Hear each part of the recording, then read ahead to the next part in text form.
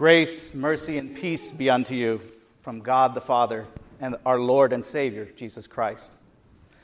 The text this morning is a difficult text, as Pastor Jeremy just alluded to. It's a text that is primarily about judgment at first, at least. It makes me uncomfortable, and I expect it might make some of you uncomfortable this morning. Because, as the Apostle Peter in the New Testament would remind us, judgment begins in the household of God. So in our text today, Israel is the nation, God's chosen people, that will receive that just judgment. Now, if you can stick with me this morning, I promise there's grace that flows in abundance. And as Pastor Jeremy often reminds us, there is more grace and mercy in Christ than there is sin in us. So this morning, as we turn to Hosea's prophecy, the darkness of the night is long, and we must wait for a little while for the brightness of the dawn. Hosea chapter 1. The word of the Lord came to Hosea, the son of Beeri, in the days of Uzziah, Jotham, Ahaz, and Hezekiah, kings of Judah, and in the days of Jeroboam, the son of Joash, king of Israel. When the Lord first spoke through Hosea, the Lord said to Hosea, "Go take to yourself a wife of whoredom, and have children of whoredom. For the land commits great whoredom by forsaking the Lord." So he went and took Gomer, the daughter of Diblaim, and she conceived and bore him a son. And when the Lord said to him, "Call his name Jezreel, for in just a little while I will punish the house of Jehu for the blood of Jezreel, and I will put an end to the kingdom of the house of Israel. And on that day I will break the bow of Israel in the valley of Jezreel." She conceived again and bore a daughter. And the Lord said to him, "Call her name No Mercy, for I will no more have mercy on the house of Israel to forgive them at all. But I will have mercy on the house of Judah, and I will save them by the Lord their God. I will not save them by bow, or by sword, or by war, or by horses or horsemen." When she had weaned No Mercy, she conceived and bore a son. And the Lord said, "Call his name Not My People. For you are not my people, and I am not your God. Yet the number of the children of Israel shall be like the sand of the sea, which cannot be measured or numbered. And in the place where it was said to them, 'You are not my people,' it shall be said to them, 'Children of the living God.' And the children of Judah and the children of Israel shall be gathered together, and they shall appoint for themselves one head. And they shall go up from the land, for great shall be the day of Jezreel. Say to your brothers, 'You are my people,' and to your sisters, 'You have received mercy.'" A few years ago, when I first moved to Ann Arbor, my family and I were looking for a church. And I happened to come across a billboard on the back of a city bus advertising a fairly new congregation here in the city of Ann Arbor. That church will remain nameless because I'm going to be slightly critical of that billboard. The billboard had a beautiful scene. It looked like a campfire. People were almost looking like they're going to break into Kumbaya at any moment. And the text of the billboard read this. I took a photo because I was in disbelief, honestly. The text read this: "A church devoted to you." If we fail to see the problem with that text this morning, then perhaps we have bought into the world's lie that it's all about you. It's all about me. We live in a culture that actively promotes the view of the world that the serpent in the Garden of Eden promoted. That you'll be like God when you eat of the fruit. It's all about you. It's about self. Be your own God. Be autonomous. Don't submit to any deity.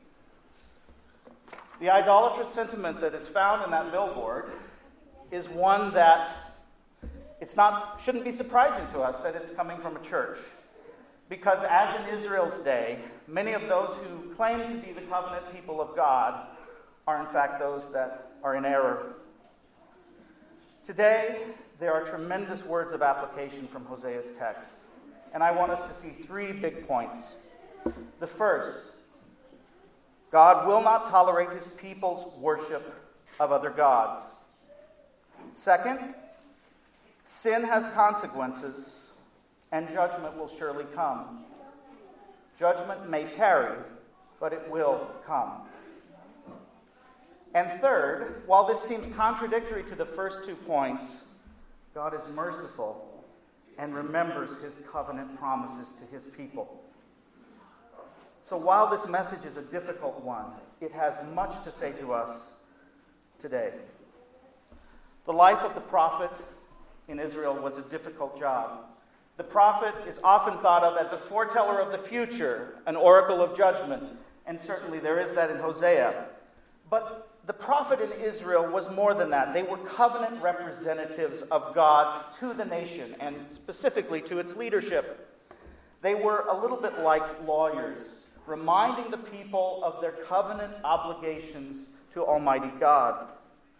What is unique about Hosea's prophecy among all of the other prophets of the Old Testament is that not just his words were to be prophetic, but his life, his family, and his children were to even have a voice in his prophecy.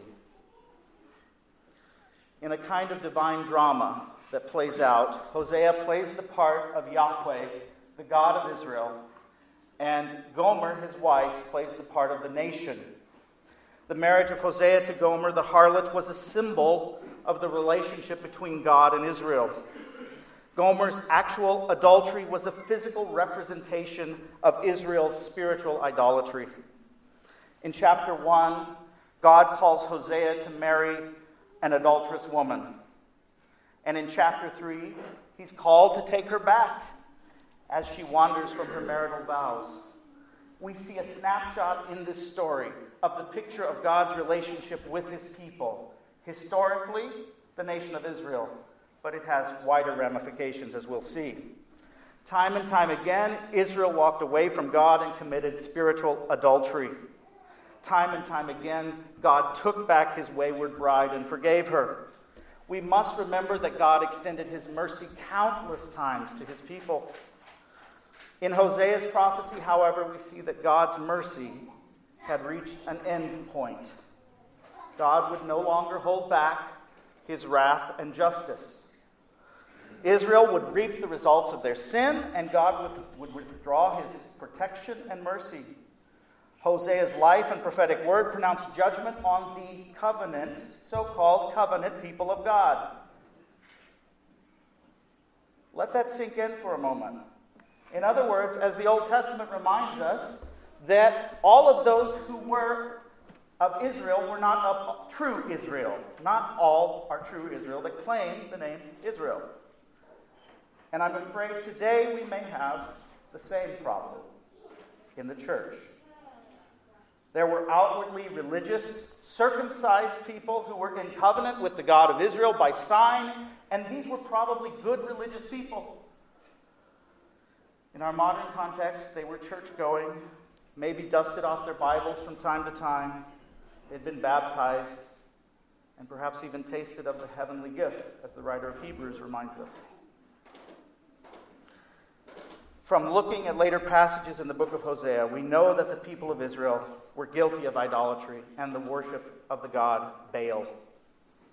They were guilty of breaking at least the first 2 commandments. You shall have no other gods before me, and 2, you shall not make for yourself a carved image or any likeness of anything that is in heaven above, or that is in the earth beneath, or that is in the water under the earth. Israel had forgotten the God who had saved them by his mighty hand. The God who had carried them out of slavery to the Egyptians on what Moses described as wings of eagles. They had forgotten that this was the God who had taken them into a land victoriously, a land flowing with milk and honey. They had forgotten the covenants, the promises, and the obligations to the covenant with God. They had given into syncretism, the worship of God, of the true God, But they added these other deities like Baal to the mix.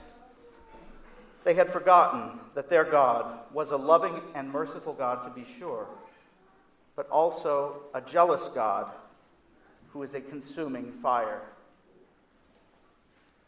In our day, many have a problem with the idea of a jealous God. I fear, however, that we don't recognize the God to whom the Bible refers sometimes. The God of Israel is the creator of heaven and earth, who breathed into the dust of the earth to make humanity. This is a God who is perfectly holy and just, who is zealous for his name. And the Bible says he visits the iniquity of the fathers on the children to the third and fourth generation of those who hate me, but showing steadfast love to thousands of those who love me and keep my commandments. As the 11th century saint Anselm attempted to capture in words to describe God, he said, God was that which nothing greater can be conceived. This God, our God, is the only being in the universe that deserves our worship and praise. And this God came to the prophetic word, through the prophetic word of Hosea, and said, you will not worship other impotent false gods. I demand fidelity. As we look at the words of verse 2, we see that the land commits great whoredom by forsaking the Lord. Their spiritual adultery may have seemed small in their eyes. They still worshiped God. They gave God his service. But our God will not tolerate spiritual adultery. He is perfect and holy and will not share his glory with another, according to the Scriptures. How we are so prone to underestimate the seriousness of sin, particularly the seriousness of idolatry. We fail sometimes to recognize who God is. We have nice stories in the New Testament and we feel good, but the God of the Old Testament is the God of the New Testament. He saw our predicament and came and did something about it. He is merciful and filled with grace. But this God is also the one God of the universe, deserving our worship and praise. Idolatry is a big deal this morning because our God is a big deal. And idolatry is described by the prophet Hosea as great whoredom. Are we so different today?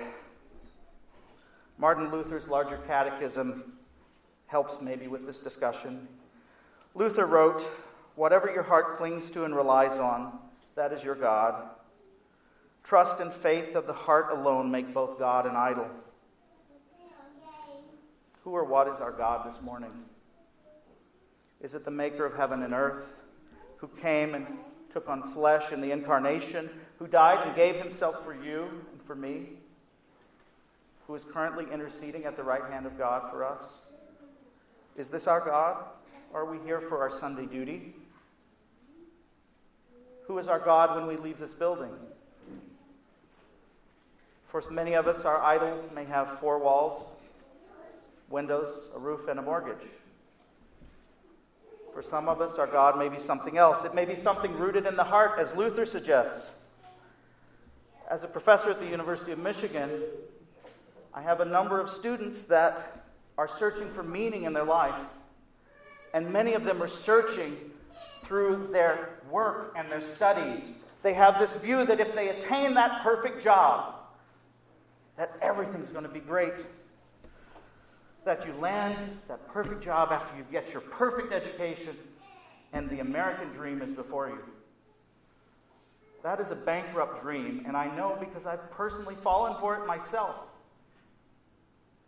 There is a lot more to life than career and enslavement to a job. If we shut off social media and the various entertainment devices that we have, and even spend a few moments reflecting in our heart and ask the question, who is our God this morning? What would we say? If we were honest, would we be able to answer the first question of the shorter catechism of the Westminster Confession of Faith? Is our God, our purpose in life, our chief purpose, to glorify God and to enjoy him forever? Or is our chief purpose somehow today to glorify self? It's not an easy question to ask. The late great Reformed theologian J.I. Packer asked the question this way in his book, Your Father Loves You. Packer said this: "What other gods could we have besides the Lord? Plenty. For Israel, there were the Canaanite Baals, those jolly nature gods whose worship was a rampage of gluttony, drunkenness, and ritual prostitution. For us, there are still the great gods of sex, shekels, and stomach, an unholy trinity constituting one God, self." And he also goes on to say that there are other enslaving trios, pleasure, possessions, and position, whose worship is described in the Bible as the lust of the flesh, the lust of the eyes, and the pride of life. Football, the firm, and family are also gods for some. Indeed, as Packer says, the list of our other gods is endless, for anything that anyone allows to run his life becomes his god, and the claimants for this prerogative are legion. In the matter of life's basic loyalty, temptation is a many-headed monster. We need to wake up this morning to the reality that the God of the universe is not to be toyed with. Sin has consequences, even in the life of the covenant people of God. We may not face all of those consequences in this life. Some of them may be revealed on our death at the judgment. But the people Hosea was speaking to in this text are the covenant people of God. God's judgment was announced by Hosea to Israel, but it has tremendous relevance for us. We begin the descent into darkness of judgment as we see the consequences of Israel's idolatry. In chapter 1, verses 4 through 9, we see that Gomer had 3 children, and that each child was named by God to express a specific judgment against Israel. While the judgment was focused on the northern kingdom, it had application and implication for Judah in the south as well. Remember, this is a period of the divided kingdom in Israel, Judah in the south, and the 10 northern tribes that are called Israel. We read that the firstborn child of Hosea and Gomer in verse 4, we read it this: "And the Lord said to him, Call his name Jezreel, for in just a little while I will punish the house of Jehu for the blood of Jezreel, and I will put an end to the kingdom of the house of Israel. And on that day I will break the bow of Israel in the valley of Jezreel." To fully understand this prophetic word, we need to understand and consider the story of Jehu for a moment. Jehu was a northern king of Israel, and in fact is one of the few that gets modest commendation from God in the Bible. He wasn't as bad as his predecessors and those that came after him. The people of Israel knew Jehu because his family was still on the throne in Israel. His house was still in charge, so to speak. The stories of Jehu's warrior conquests would have been fresh in people's minds as they were less than 100 years old. We read about them in 2 Kings, chapters 9 through 10, and there we get a picture of Jehu's life. We get a good summary statement of what Jehu did if we look at 2 Kings 10:11. It's there we read that, "So Jehu struck down all who remained of the house of Ahab in Jezreel, all the great men and his close friends and his priests, until he left him none remaining." Why did the house of Ahab and the 70 sons of Ahab deserve to be killed? What was their sin? Idolatry, the worship of the god Baal. In an ironic twist, Hosea's prophecy is that the house of Jehu will be brought down and destroyed because of the sin of the worship of Baal. If Jehu was God's instrument of judgment in bringing about the removal of the god Baal from the people's worship, what went wrong? Why in Hosea's day, some 100 years later, were things as bad as they were? We read again in 2 Kings 10:30. "But Jehu was not careful to walk in the law of the Lord, the God of Israel, with all his heart. He did not turn from the sins of Jeroboam, which made Israel to sin." the sin of Jeroboam was the sin of idolatry. Jehu and his house did not only tolerate idolatry, they promoted it. The worship of foreign gods in Israel was not something Yahweh, the God of Israel, would tolerate. Jehu's house and dynasty would be coming to a tragic end very soon. Notice also in verse 5 that we see that God would break the bow of Israel in the valley of Jezreel. Again, this name.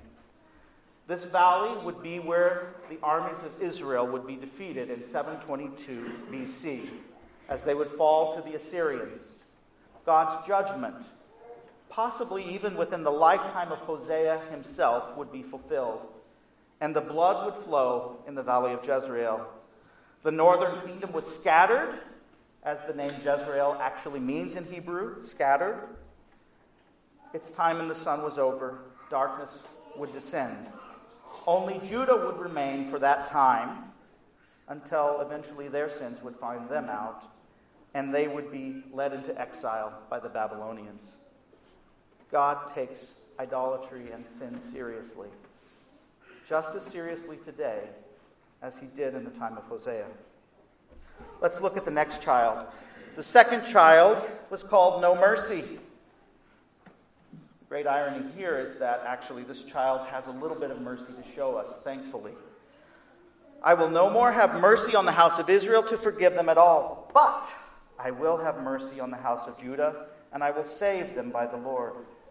Once again, the judgment of God was focused on the northern kingdom. There are some rays of grace and mercy that come through to Judah, but Israel's time in the sun was done. Judah would not suffer the same defeat, the same destructive providence as the northern kingdom. They would survive only by God's grace and mercy. They would survive by his unmerited favor to them. They were not any more worthy than the northern kingdom. Their lists of sins are just as long as the north. But God chose to be merciful to them, and they became trophies of grace and mercy. Let's progress to the third child. The third child born to Gomer would likely have been the most shocking to Israel. In verse 6, we see that the son was to be named, Not My People. God goes on to say in covenant annulling language, You are not my people, and I am not your God. We have an excellent, clear translation of this today in English. But an Israelite who spoke Hebrew would have been shocked by this statement. Because if we read it and translate it literally, it says, You are not my people, and then we get the verb haya, I am, at the end of the sentence. You are not my people, and I am not I am. You. I am is the covenant name that God revealed in the burning bush to Moses. Before Moses was sent into Egypt to rescue the people of God and to bring them out of bondage, he reveals his covenant name, I am that I am. God is now saying to the north, I am not I am to you. This is where we have to ask, hold on. Doesn't God keep his covenant? Yes, God remembers and keeps his covenant. So what's going on here? We have to remember that the Mosaic covenant had rights and responsibilities. We get an if-then ethical statement in Exodus 19, 5 and 6, where if Israel does A, God will do B. In other words, this is what we read. Now therefore, if you will indeed obey my voice and keep my covenant, you shall be my treasured possession among the peoples of the earth. For the earth is mine, and you shall be to me a kingdom of priests and a holy nation. There was a responsibility that Israel remain in covenant with God. Israel had proven time and time again that the covenant was null and void from their side. God had over and over again brought them back, but his mercy to the northern kingdom was at an end, at least for the present. The descent into darkness was almost total at this point. The prophecies of Hosea were not written to us, but they were written for us. I cannot stop here just by considering the nation of Israel and the ancient history that it contains. Israel was the old covenant people of God, and we have a continuity with them in the church today. We are an inheritor of the rich promises, the covenants, the blessings of God through the nation of Israel. As one theologian has put it, the church is Israel grown up. The creator, redeeming God of the Old Testament is still on the throne and is also the God of the New Testament. We cannot ignore the Old Testament, and we must apply this text to our current context. As I implied earlier with the questions, where is your heart today? Where is my heart? What is the desire of my life? Is it presently to serve Christ? Is it to glorify Him and to enjoy Him? Do I desire a purity of life because it is pleasing to Him? Is He my joy and treasure this morning? Is He your joy and your treasure? Or are we just checking boxes this morning? Playing Christian well enough that maybe even we can fool God?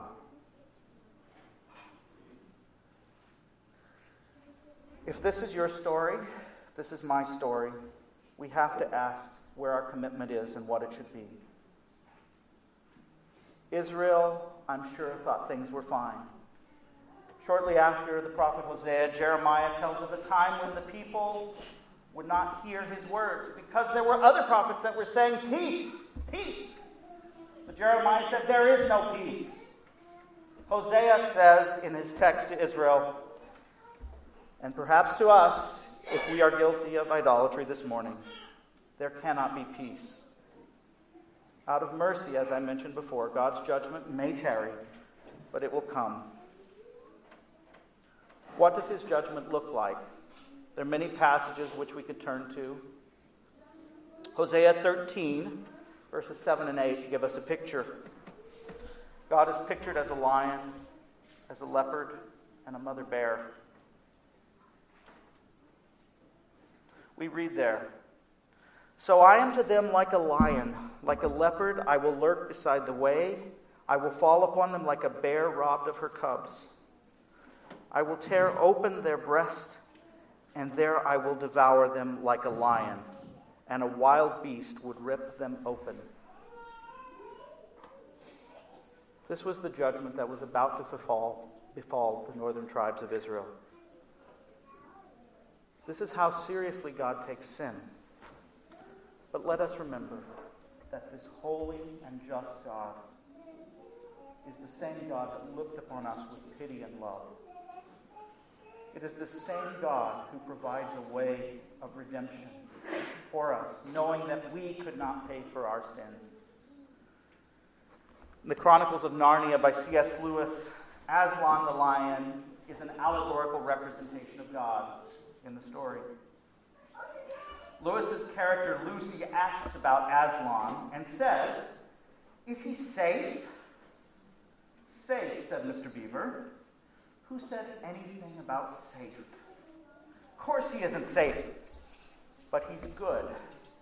He's the king, I tell you." Mr. Tumnus also says he's wild, you know, not a tame lion. So our God this morning, Israel's God, is not safe or tame, but He is good. He is loving and filled with grace, and that is to where Hosea turns next. In the most dramatic 180 we could imagine, our God, who reveals Himself as a devouring lion, shows Himself to be a lamb. When we arrive at verse 10, the tone changes. Dawn is starting to break. We hear the radiant beauty of the words of the covenant of grace ringing in our ears. Yet the number of the children of Israel shall be like the sand of the sea, which cannot be measured or numbered. Along with Hosea's original audience, we should be drawn to this text. This is the covenant language God used with Abraham. God remembered His everlasting covenant of grace to His people. Despite His people's unfaithfulness, God would remain faithful. Grace and mercy freely flow. Many of the judgments in the passages just a few verses above are reversed. Not my people shall be called children of the living God. The future remnant of the people of Judah and Israel would be gathered together and united under one king, and they shall go up from the land, which many commentators note is a return from exile and a kind of resurrection. Jezreel, a name which had signified blood and judgment, now represents a great and glorious restoration, restoring the scattered children of Israel. God's judgment gives way to grace and mercy. The darkness gives way to the dawn. The good news gets only better as we move into the New Testament. We see the dawn breaking in the Old Testament, but the sun's effulgent rays begin to emerge in the New Testament. The Apostles Peter and Paul tell us in the prophecy, using Hosea's language, that the church will be made up of Jew and Gentile and would continue to fulfill God's great purpose. In 1 Peter 2:10, we read, "Once you were not my people, but now you are God's people. Once you had not received mercy, but now you have received mercy." The Gentiles and all nations would be gathered together in the church. Paul again applies the prophecy of Hosea to include Gentiles in Romans 9:25. "Those who were not my people, I will call my people, and her who was not beloved, I will call beloved." And in the very place where it was said to them, "You are not my people," there you will be called sons of the living God. There is one this morning that speaks a better word to us than the prophet Hosea. The covenant of grace was given to Abraham, but its ultimate fulfillment was not in the reiteration of promises to Israel, a return from exile. We see the covenant reach its climax in the New Testament.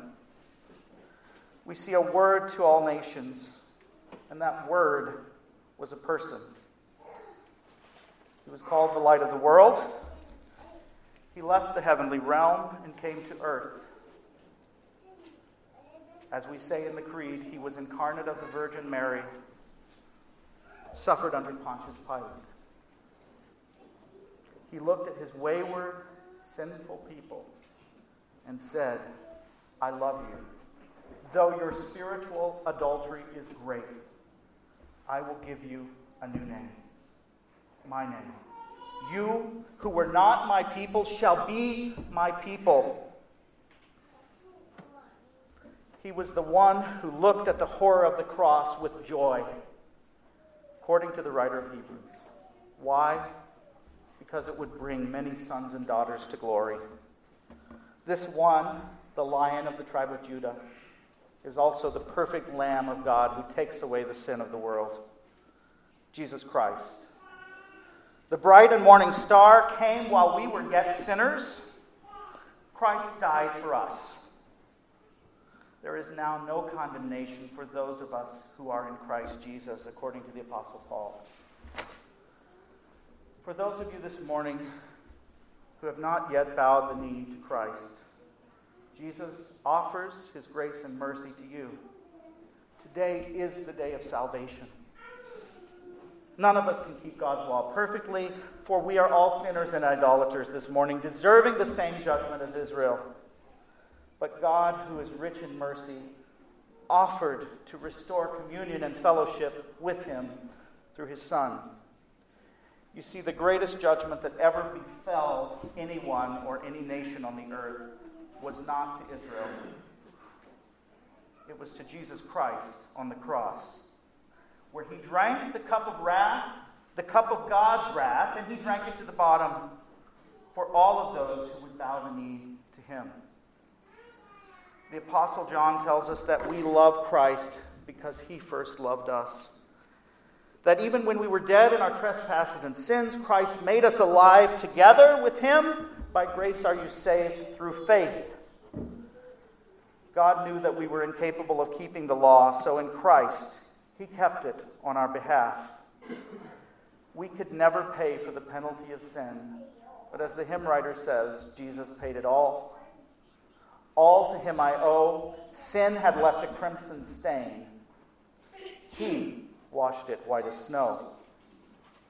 If you hear his voice today, do not harden your heart, but turn to the living God. Turn to Christ alone in trust and in faith. You will not be disappointed, for he is a good Savior.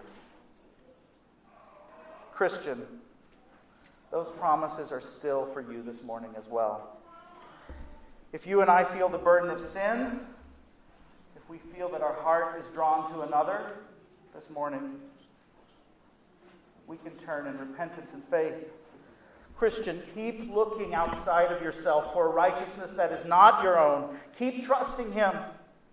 He will remember his covenant promises, because his covenant promises are yes and amen in Christ Jesus. Christ longs for us to repent. That's also part of the story of Hosea and Gomer this morning. That time and time again, God welcomes back his wayward people.